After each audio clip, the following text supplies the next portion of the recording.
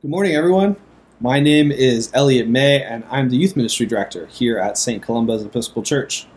It's a joy and an honor to be with you this morning, and I invite you to pray with me. Holy God, may the words of my mouth and the meditations of all of our hearts be pleasing in your sight this day. Amen. A couple weeks ago, I had the huge privilege of taking several of our high school students on a week-long youth pilgrimage in the state of Delaware. And throughout the week, we had the chance to do all sorts of awesome stuff. We went kayaking, we volunteered at a local farm, we even went on something called an aerial treetop adventure, which actually was exactly as awesome as it sounds. It was great. And for those who haven't recently done an aerial treetop adventure, what that means is we got strapped into a climbing harness and we, clambered up these ladders into the trees and walked across rope bridges and went over zip lines and all sorts of stuff. It was great, super fun. And it was just part of an amazing trip, full of all sorts of interesting things and special experiences, and one that I've been looking forward to for a long time, especially after this long pandemic stretch of physical distance and Zoom youth group activities. It was so much fun to be together as a group and to be able to create memories and shared experiences. And as I said, we did a lot of fun and exciting stuff, but I think one of my favorite things we did together was actually something a lot simpler. We cooked together. Here's how it worked. We split our group of teenagers into two smaller groups. And over the course of 2 nights, we took each group of teens to the grocery store. We gave them a budget and a time limit. And we asked them, as a group, to plan and cook and serve a meal for everybody on the team, all the other teens and the adult leaders. And I have to say that while in the moment it felt like a little bit of a risk to turn over dinner duties to a group of 15-year-olds, I'm so sorry if any of you are watching, anybody who was on that trip. I promise, we trusted you. You did great. Even while it felt like a risk right at that moment, they all did an incredible job. And it was a really special experience to watch. Both of the groups really took the time to think about everything that goes into feeding a large group, right? They figured out, how do we pick out the dishes? How do we account for dietary needs? How do we plan out how much food we need to prepare so that everybody has enough? How do we use our budget well so we buy the most important stuff first and figure out the extras if we have any left over? But beyond the logistics of preparing a meal for a bunch of people, it was especially cool to watch the group come together around the table once it was ready. After all the prepping and the cooking and the serving, finally, we got to sit down and experience that sense of fellowship that only comes from sharing a special meal together. And that experience got me thinking about today's gospel passage, actually. Here Jesus offers what feels a little bit like a strange invitation, a call to absorb God, to take God into yourself, not in an abstract or spiritualized way, but really tangibly, physically, you might even say viscerally. I think for some of us, the verses about the body and blood of Christ might feel a little bit strange, or may even cause a little bit of discomfort if we're not as familiar with the idea. What in the world is Jesus talking about? Right? Eating flesh, drinking blood? What is this?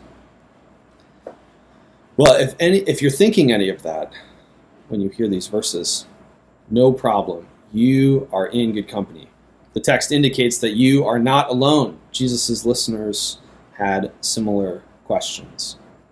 Verse 56 quotes the group that he was speaking with as saying, "How can this man give us his flesh to eat?"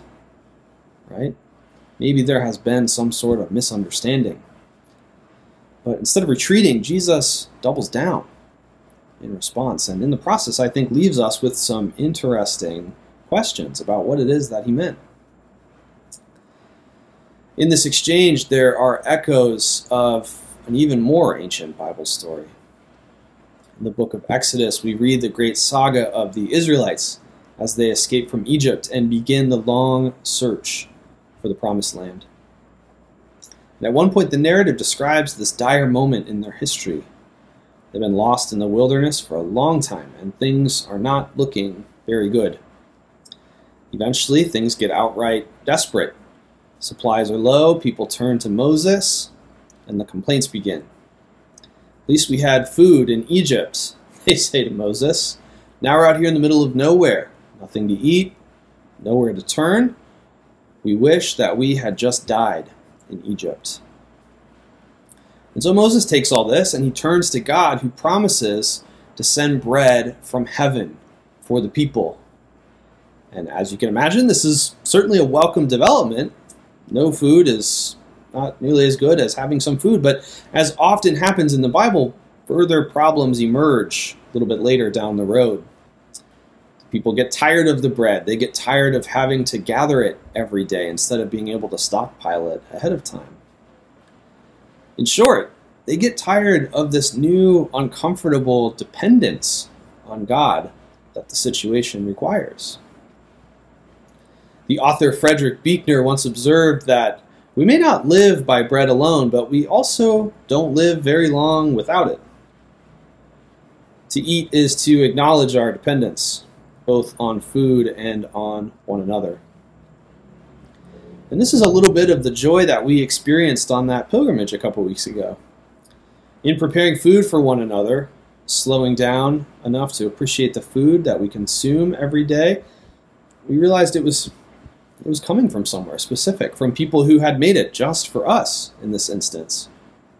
For those couple of evenings, we were dependent on one another for our daily sustenance. You know, my wife Molly and I have a little toddler named Lucy who will turn 2 years old in a couple of months. Lucy is our first child, so with each new stage she enters, it feels like this whole new world for us as parents while we're trying to navigate what the heck is going on and how do we cope with it.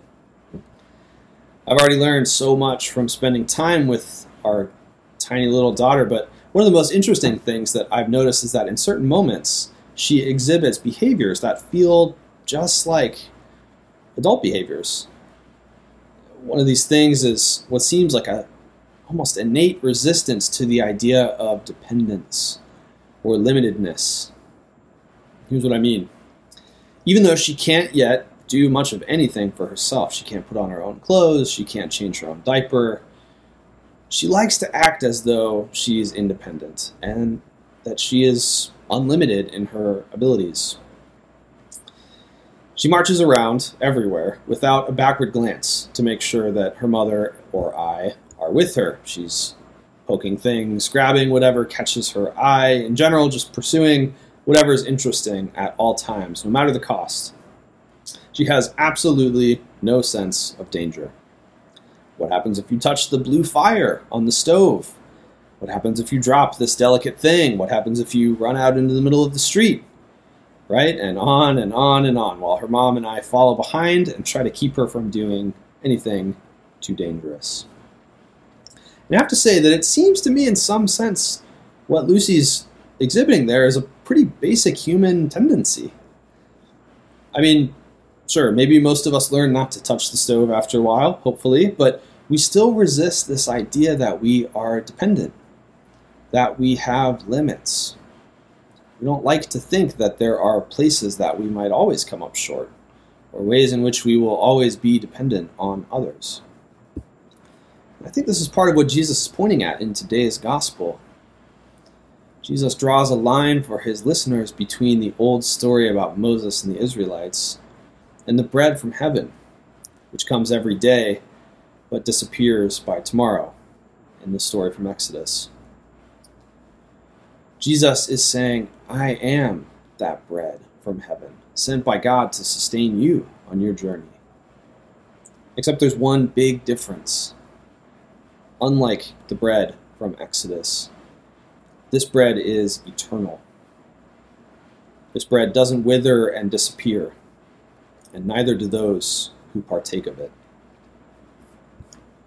We see from this passage that God is not content to remain at a safe distance from humanity, offering just abstracted concepts about love or justice or mercy. No. God steps into the dust and the dirt of human life and invites us to the table to gather as the believing community and center ourselves again and again around our central story of faith. Those who eat my flesh and drink my blood abide in me, and I in them, Jesus says.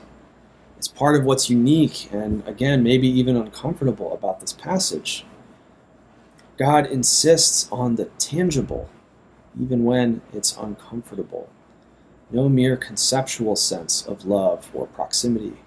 Real love, real proximity, real presence.